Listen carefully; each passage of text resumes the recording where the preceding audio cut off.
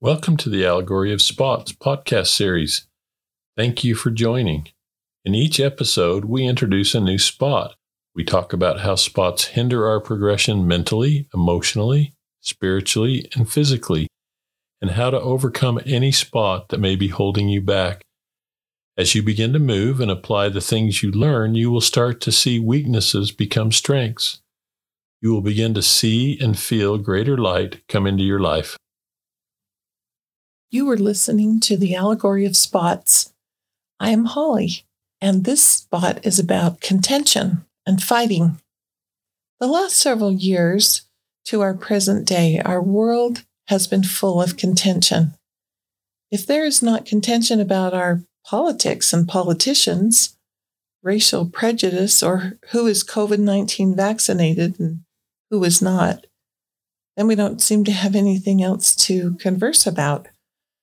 And our media seems to be intoxicated with the need to show every quarrelsome event of the day and all hyped up to be as sensational as possible for the viewing audience. We hear of family gatherings that have turned into contentious battles, and friends who have differing opinions seem to part ways. Religious beliefs are argued and trampled underfoot. Whose beliefs and behaviors are acceptable? And what cannot possibly be tolerated? Can anyone have a differing opinion and still have a relationship? In these times, the answer seems to be no. Who is it that loves to fight and see fighting? Who loves contention and who loves to stir the pot and then stand back and laughs at the trouble? It is the father of all contention. It is Satan who loves this. Is it any wonder that the Savior states that contention is not of him? If you are fighting and contentious, then be assured that there are spots attached to you seeking to overcome your ability to control yourself and rev up your emotions to a fevered pitch. Do your emotions escalate? Do you go from calm to ballistic in no time at all? Does the contention seem to possess you at times? If you are not watchful, these attachments called spots will overtake you and eventually completely control you. Can we all just stop for a moment and pause and exhibit some restraint? Please. Look at us. What have we become? What are we doing to each other? When did we allow our emotions to rule over ourselves? Then who is ruling over us? I can tell you it is not of Jesus Christ who died for your sins. The things that come from him are of a peaceful nature. We are reminded of his teachings. Suffer not your children to fight and quarrel with one another. It teaches us in Mosiah 4:14. A historic leader, Joseph Smith, penned the beliefs of his group in the year 1842.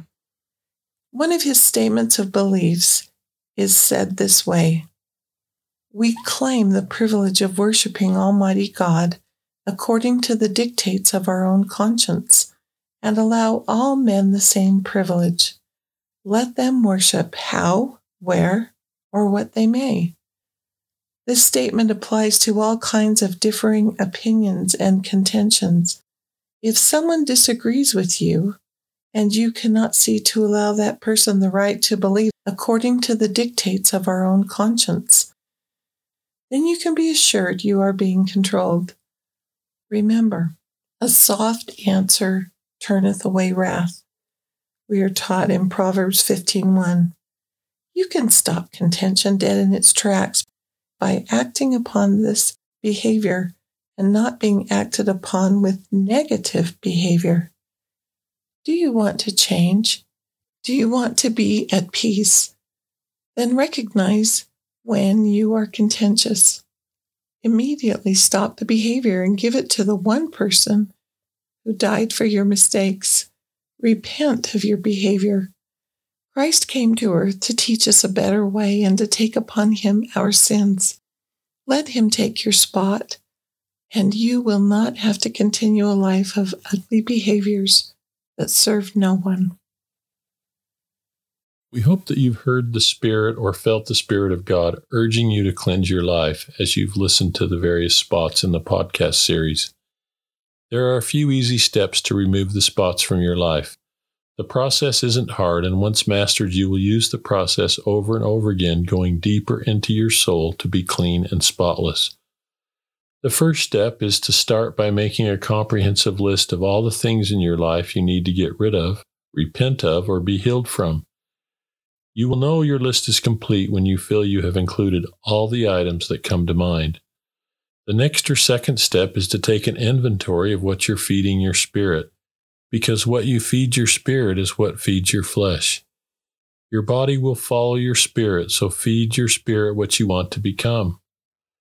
Third, you've identified the spots. Now let's get rid of them or cast them off. Here's how you do that. Present your list to God through prayer. Ask Him for help. As you pray, ask God to remove your spots, to literally take them from you. Remember, it gets easier. You may have heard this teaching by David O. McKay in one of the previous episodes. Your weakest point will be the point at which Satan tries to tempt you and will try to win you. And if you've made it weak before you have undertaken to serve the Lord, He will add to that weakness.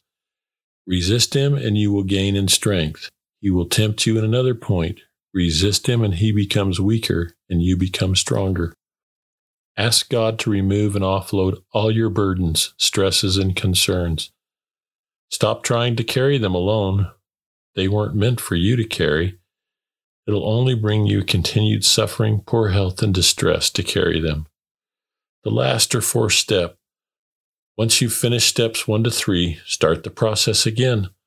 Only this time, you're going to travel a little deeper into your soul, searching out even the smallest of spots you might have overlooked or not even recognized. Ask God to reveal them. He has a way of bringing them to the surface so that you'll see them. This is truly a personal experience with you and God as He helps you in the cleansing process. And finally, continue these steps until you've completely cleansed yourself of any and all spots. Then move forward by using the atonement of Jesus Christ each and every day to keep yourself unspotted.